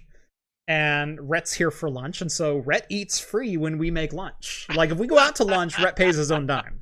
But you know, if we're eating at home, and probably four out of the 5 days of the work week we eat from home. Yeah. And we'll either have leftovers, or oftentimes it ends up being one of those meal delivery service meals. Oh yeah. And all of a sudden we're having, you know, fettuccine alfredo and steak niblets with, you know, apricot chili sauce, and he's like, damn, this was a better deal than I thought I signed up for. There's free food every time I come over here. It's Plus great. he gets a beer at lunch. Like, oh man, yeah, it's not all those perks, man. yeah. I thought Rhett got all the scraps. Basically, yes, But they're good scraps. but they're really good scraps. Yeah, I'm trying to remember the most recent meal that was just absolutely dynamite. Oh, there's some Thai rice dish that came up, and it's like, yeah, we'll try that. You know, it sounds interesting. Like I like Thai food, my wife really doesn't. But I do. It ended up being everything. just fantastic, and both Rhett and I were like fighting over the leftovers from that one. There's very few things, because like John, Mhm. very picky. I don't know if you know that, but he does not like to eat a lot of things. Maybe after his beer diet, he will be devouring everything, but for the most part, he doesn't like tomatoes. He doesn't like mushrooms. He doesn't like olives. He doesn't. Well, he'll drink some pickle stuff, but doesn't like pickles. Right. I will eat just about anything. Yeah. And I will try it. I'm kind There of are between very, you very few guys, things. where I will try anything, but I Yeah. also have some hard nose. Is pickle beer one of those hard? Pickle beer's a Because I hard saw no. that. Now he's got that mustard pickle beer. Yeah. Come on, you gotta try that. Mustard I will have on things if it came on something, but I'm really not happy about it. Like it's not a flavor that I will ever seek out on my own. Oh man, like my Um, favorite meal is just like a big ass charcuterie board with a bazillion things on And it. I will say, Just so I and can no try one let different no combos. one let John know this. Pickles are, I have to say, 99% of the time a hard no. Like a hard mushrooms are a, if it's on there, I cannot stomach it. I just cannot. Really? Mushrooms, I love mushrooms. flat They're out. delicious. GTFO. I'm done. I ordered a burger on a lunch outing with a bunch of colleagues one time, and it was a Swiss burger. And I specifically said no mushrooms. Like everything else on it sounds amazing. Like it had red onion, or you know, fried onions and a couple other things on it. It's like, oh, that sounds great, but no mushrooms. No mushrooms. Burger not at arrived. I all. looked all around it, didn't see any mushrooms. Took a bite, immediately bit down onto one, and I nearly vomited. Like Now, it's one of those kind, and it's not even like a mental thing. Like I'll see Okay. the mushroom, and then I'm like, oh, Right. I can't eat this. It hit my teeth and my tongue among the rest of the burger. Okay. I can see that, because I can kind of see where people do not like the texture of mushrooms, and they are chewy, and I can kind of see Right. people don't like them. Now, what if they were like chopped up really fine and you didn't know they were in there? Would you like? I Would you have pick up on done the that. If you ever go to PF Chang's, you can get the Yeah. lettuce wraps as an appetizer, and those have some tiny little diced mushrooms in that. I can do that, Yeah. as long as it's 'Cause not like an mushrooms entire take a lot of flavor. Yeah. right. As long as it's not an entire, like, I like the flavor of mushrooms. I don't necessarily mind mushroom cream soup. It's just raw or cooked, just straight up like portobello's. No, Yeah. no, 1,000 times no. But even pickles, I have to be hungry enough, I will say. So I was on like this 3-hour road trip with my dad one time. We had to go like 3 hours one direction, pick someone up, and then come 3 hours back. It was brutal. And we got there, and it's like, I need to get something to eat before we go home. Screw it, there's a Wendy's right there. So pulled in Wendy's, ordered a triple cheeseburger, and just went like, just give me whatever. And got on the road, forgot that not only does it come with mustard, it also comes with pickles on the Wendy's triple cheeseburger. Good. And whatnot. And I bit into it, and I dislike mustard, and I abhor pickles. And I went, I'm hungry enough. I'm just gonna eat it. I'll eat it. Like, yes. Normally with pickles, it's like I'll pick them off. Like I really don't like pickles. I don't want to stomach them. But I was in the car, and I was the one on driving duty, and it's like, I was pissed off the whole time, but I ate it. You're gonna eat it anyway. Had I bit into a mushroom, I would have vomited out the driving window. Like, so I have my heart outs. Yes. So I mean, I guess if you don't like pickles, you probably don't like relish either. Then. Yeah. Relish in a very, very, very, very, very fine and small quantity. Like if I get like a tuna salad on a sandwich and it has a little bit of relish mixed in, I can't tell it's there. It's okay. Like, I can kind of tell it's there. Like, it's got some crunch to it and whatnot, and I can pick up a little bit of dill flavor or something like that. I can stomach my way through it. If it's 50-50 relish and tuna, no, I'm out. I'm seeing all these weak people in the chat. Like, I can't take celery. I can't. Right, this. and come on, guys, come on. John will tap out at, like, oh, I don't like provolone. Like, what? Provolone's good. I know. No. Provolone's delicious. It's the most mildest tasting cheese. I know. I was being facetious in like. Okay. Yeah. Right. But John will tap out a lot sooner than I will tap out. But yes, no, I can see that. But when it comes to certain things like pickle beer with mustard, I'm not going to actively seek it out. I know I'm not going to enjoy it. I'm not even going to put myself in a situation where I would have to. Put that there. You should. I'm just not. It'd be fun. I'm just not. It'd be great. I don't enjoy the sensation of putting something in my mouth I don't like. I know, but it's not as if I sit there and spout out that, hey, I'll try whatever. Here's the deal. It's not as fun if I try. I will try 99% of things. If it has mushrooms in it, I'm not going to try it. If it has pickles, I'm probably not going to try it. If you say, hey, Jeff, do you want to come down and help me review a mustard pickle beer? The answer's just no. Come on. Like, no. So Overthinking Tech says picklebacks. My brother-in-law, his shot when we go to a bar is he will do a Jameson Black Barrel and a pickleback. Like, that's his go-to. Yeah. No, because number one, Jameson don't need no back. And number two, no, Jameson is good. Why would you back it with pickle? Like, for the love of all that's sacred. To be fair, yes, I do not get the pickleback thing. I like pickles, I really do, but chasing pickles with certain alcohol, I have never gotten. Yeah. It doesn't really enhance anything for me. No. I did the pickleback beer, didn't really do anything for me. I still like pickles. Yeah. I really do, but it didn't really enhance it anyway, one or the other. So. Yeah, I guess maybe some people like it. Fine. I also have rules when it comes to eating specific foods. Like, we're from Oregon. We're 90 minutes from any coast. I've lived within 90 minutes of the Pacific Ocean my entire life, with many, many massive major rivers that are popular for fishing. Mm-hmm. I don't eat fish more inland than I am right now. Like, Bend is pushing it, but I will eat seafood in Bend only because I know they get daily deliveries from the coast. This is true. If I go to Denver, I'm not ordering cod. The closer you get to the coast, and the fresher you can get the fish, the better it will taste. And that's for just about any type of seafood. Mm-hmm. Shellfish, seafood, that is 100% the case. Right. Yes. I will say, ironically enough, the worst seafood meal I have ever been served at any restaurant my entire life was in the Mission in San Francisco. Like, where you have no excuse. Right there, yeah. They probably scraped the bottom of the freezer or something to get you something. Oh, God, it was you don't know, bad. Yeah. Yeah, Yeah. old frozen fish is probably the worst thing ever. It's just not good. Yeah.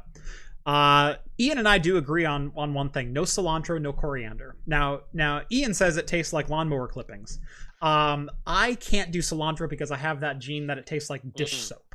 yeah. Well, see, Um, I don't have that gene, but I kind of on the thing where too much cilantro really ruins a dish because then all you taste is cilantro. right, and but I feel that way about a lot of different veggies and add-ins that you would toss onto a dish. Right. Like onions are a garnish, not an ingredient. Like It's true. like No, it's true. like if I'm eating a burger, I don't want to take a bite out of a quarter slice of an onion. Like No, I mean I don't mind a absolutely couple rings of an onion on a burger right. for A good recipe is going to have a balance of flavors on everything. correct. Anything that has one overpowering flavor of the other, what's the point? Just eat that one thing that's overpowering at that point. Yeah. Yeah, you need it. That's what makes a great recipe is a balance of flavors. Sean wants to know, what about a triple imperial chocolate pickle IPA? We did actually do a review of an imperial. What was it? It was an imperial Kool-Aid rum barrel aged pickle beer. And that was actually not that bad. The spicy one was disgusting, but Yeah. the Kool-Aid one was just not that bad. It was not bad. Yeah.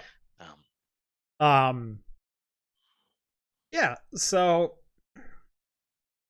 but yeah, certain things should be garnishes or flavor enhancers, not an ingredient unto themselves. right.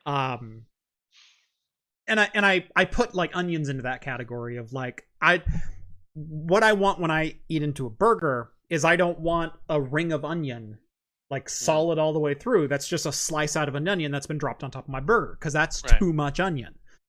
Especially if it's a red onion. Right. If it's a white onion, it might not be the If it's a best, white but it's onion, not- yeah, but I also pretty light. use white onions and onion rings. I don't want to bite into an onion ring and bite into a red onion. Like, Yeah, red onions just there's limits, right? Mhm. I feel that about a lot of different things, like cilantro. Like, you go down that list.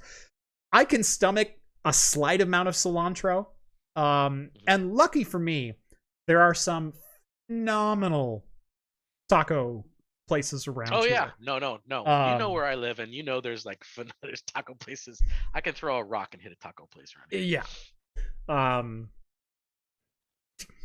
yeah, the taco scene in Oregon is above average, to say the least. It was kind of funny. So I have a coworker because I work remote, and Yeah. so I have coworkers all over the country. Yeah. And one of them, he lives in Phoenix, Arizona, Uh-huh. and he was vacationing in Bend, and so he's like, "Hey, I'll come up from Bend after we stayed in Sun River, and we'll go have lunch or something like that. Yeah. What do you want?" And I'm like, "Oh, well, you got to come and try our Mexican food. We have the really great Mexican food." It's like, Oregon's got good Mexican food. It's like, yeah, You we have got no some of idea. the best. Right. We have some of the best. He's like, No, I'm from Phoenix. Arizona. I'm I'm from Phoenix. I got great Mexican food. He's like, right. Like I'm 150 miles from Mexico. Like I know my Mexican food. yeah. And it's like no, and bro. I don't doubt. Yeah. I don't doubt that there are some good Mexican places in Phoenix, but we have a huge Hispanic community here, and I've literally like walked down Front Street in our town and had like some Mexican grandma grilling me up some fresh gorditas Mhm. with some fresh ingredients, and it was like one of the best things I've ever The had. grocery store So good. I used to work at had a taqueria inside of it. Yeah. I mean, we yes, we got some really great taquerias around here, Yeah. and they make all their own fresh salsa and everything. It's delicious. Yeah, and apparently the number one place to get a taco in Oregon is Victor Rico's, which is a fairly local chain. But there's one very close to my house, and I will say they're the best around here. Go there all the time. Yeah. God, it's good. Get a chimichanga the size of your arm with yeah. guac and sour cream and pico Yeah. and beans and rice and A good pico de gallo, you just cannot beat that. Oh, yeah. It's so good. in fact, I had that for lunch the other day. And man, was it hard to work when I got home from Are, that. are we changing this to the cooking channel here? We Is this may. gonna be like craft come cooking? Yeah, craft come cooking. Yeah, Cooking with craft. There you go. cooking with craft. There you go.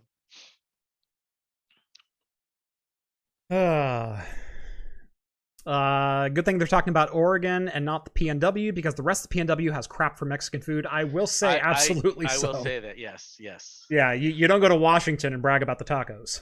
It was funny story because yes, in certain places in the Pacific Northwest, we do have some great Mexican food. Yeah. And there are specific pockets within Oregon that have the best yes. Mexican food. Right. How's that? So we had for a time we had a service that my company provided. This is like going back 15 years probably, Mm-hmm. where we would do hazardous chemical inventory for big companies and stuff like that. Do their And I think MSDS and things. yes, exactly. And we did it for, I believe it was Pfizer, Mm-hmm. the pharmaceutical company, and they have international plants all over the place. And so the team that I was overseeing at the time went to Ireland to do a facility. And Ireland would be a great place to go. I mean, you get to go there and hang out in Ireland and look at the local culture. But the hotel that they were staying at was during Cinco de Mayo. And for some reason, this hotel in Ireland was celebrating Cinco de Mayo. And they were serving like Mexican cuisine at an Irish bar at the hotel in Ireland. And I'm like, yeah, what did the Irish think taco was? Or how do they interpret Mexican cuisine? Yeah. And how does it compare to what we have now? And they're like, it was god awful. It was like cafeteria style tacos that you would get like in 5th grade. Right. That was their using the leftover sloppy Joe meat from the day before. Yeah, right. Exactly. Yeah, they would take their bangers and mash, chop it up, put it in a taco shell, throw some cheese on it, and like, yeah, there you go. Yeah, that's what you get. So Grocery List says, I spend a lot of time in Portland and I still disagree, and I'm assuming that is from the I'm from Texas and I disagree about the taco scene in the PNW. You can disagree about the PNW as a whole. There are pockets within Oregon. Yes, I would actually agree. Yes, I would agree, because as a whole, there are definite places outside of here. You go to to Bend. Yeah. Let's say Bend, even Salem. Even Salem is not as good as some places. Yeah. But there are definite pockets. Yeah. Where there's huge Hispanic communities, and you can find some absolutely amazing Mexican food. Yeah. It's pockets where I would agree. Probably if you went to Texas or Arizona, they're going to be easy to find. Yeah. A lot more than they are in Oregon, but not to say we don't have great stuff out here. Our barbecue scene, not as good. Like there's a couple pockets again. Like there's 1 or 2 restaurants around here that do it okay, but nothing like I've had in absolutely not in Texas. Like I'll give you barbecue, I'll give you some other things, but I cannot find a good Philly cheesesteak sandwich to save the life of me around here either. Yeah, Philly cheese is a tough one. Yeah. Yeah. Yep. I am certifiable says North and Northwest Salem and Woodburn are good, South not so much. I will 100% back up both of those statements. And in fact, you hit the one that you probably want to go to get Mexican food. Yeah, Woodburn. Right there. Mm-hmm. Yep. Absolutely. There's a reason Obama on his presidential tour stopped in Woodburn to have tacos at Louise's. Yeah. Just saying. Yeah. He didn't even hit the taco trucks around there. He just went to Louise's. No. Well, they didn't have taco trucks at the time, but we actually do have in Woodburn now a taco cart area. Yeah. Where it's just dedicated to taco cart. Yep. And they have one type, but Salem has a similar area now, down on Market, with a bunch of different food carts and whatnot. Also, Portland's got their food cart city. But and that's right, East Salem. As you get out towards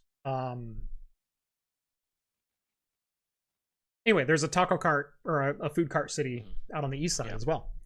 Well, Well, the Yard, there's the Yard over there in Salem, which I really like there. They have one of the The best Yard, Indian thank you. food carts Yeah. I've ever been to. Yeah. Super delicious. Yeah. Yeah. So there We burn up our time talking about food, man. we did. We did. Now I'm getting hungry. Yes. Should we burn through these real quick? The rest of this stuff? One of them's blockchain. Screw it. Yeah. I I mean, I kind of want to mention it just real quick, because this is like kind of a heartbreaking thing. For yeah, me. it's the former Unreal dev team. No, Ultima Online. Or Ultima, dev excuse team. me. The Ultima, Ultima. yeah. It's Sorry to throw it's Unreal Richard, under the bus. My sorry. Yeah, Richard Garriott, who It's you the know, other made you from Ultima 97. Online and a lot of Ultima games, which I absolutely loved. He's making a new gaming studio, and they're going to be focusing on the blockchain. Gross. I don't, I don't want to do that. I loved Ultima Online. I loved Ultima games, but man, I that's one thing I just cannot get behind. Yeah. So, off. Oh, too bad. I don't think you want to go anything else, or you just want to call it. No, that's pretty much it. I really didn't care All about right. the last two anyway. Yeah, that's fine. I just threw them in there because I don't know if we had enough stuff to talk about. Yep. All right. Well, now I'm freaking hungry. Yeah, So, no, me too. Gosh. I apologize for all of you watching late at night or early in the Yeah. morning or whenever the hell you're watching, because it's probably not mealtime. Next time I'm gonna come with my best cheap ramen food hacks. Yeah. Best thing I have within arm's reach is some peanut butter trail mix. So It's still good though. I mean, it's still solid, but it ain't no taco. No. It ain't no chimmy. So, anyway, thank you all so much for watching episode 230 here on Talking Heads. We are here every Wednesday night at 8 p.m. Pacific time for the latest in beer and tech news. Make sure to hit that thumbs up button. Subscribe to Craft Computing if you haven't done so already. Subscribe to Hops and Brews if you like the beer content you see on this channel, and you might see some familiar faces over there. Follow me on Twitter at Craft Computing to keep up with daily shenanigans like this. I do have a brand new video coming out first thing tomorrow morning that a lot of you will probably be interested in if you like self-hosted cloud gaming, Chinese X99, and AliExpress water cooling. Intriguing combo. Yeah. Join us for the after party. Tonight's going to be a big one. We're gonna be eating. Yeah, while we a lot talk, of us are going to I'm be guessing. eating. A lot of us are calling up Diner Dash going, no, Victor Rico's is still open, I swear to God. Yeah. Yeah, join us in the after party. There's going to be quite a scene in the after party tonight. For those not aware, I'm not going to say anything because it's not technically affiliated, but there's going to be a really cool thing in the after party tonight. So make sure you're there. Join the Patreon so you can chat with myself, John, Rhett, Steve, all the hosts from Talking Heads, and get access to the exclusive Discord where you'll talk to us. And every Wednesday night after the show, we will typically be on for at least about 90 minutes, chatting with you on video for whatever topics happen to come up. Of course. Thank you all so much for watching. As always, see you next week. See you guys. Cheers, everyone.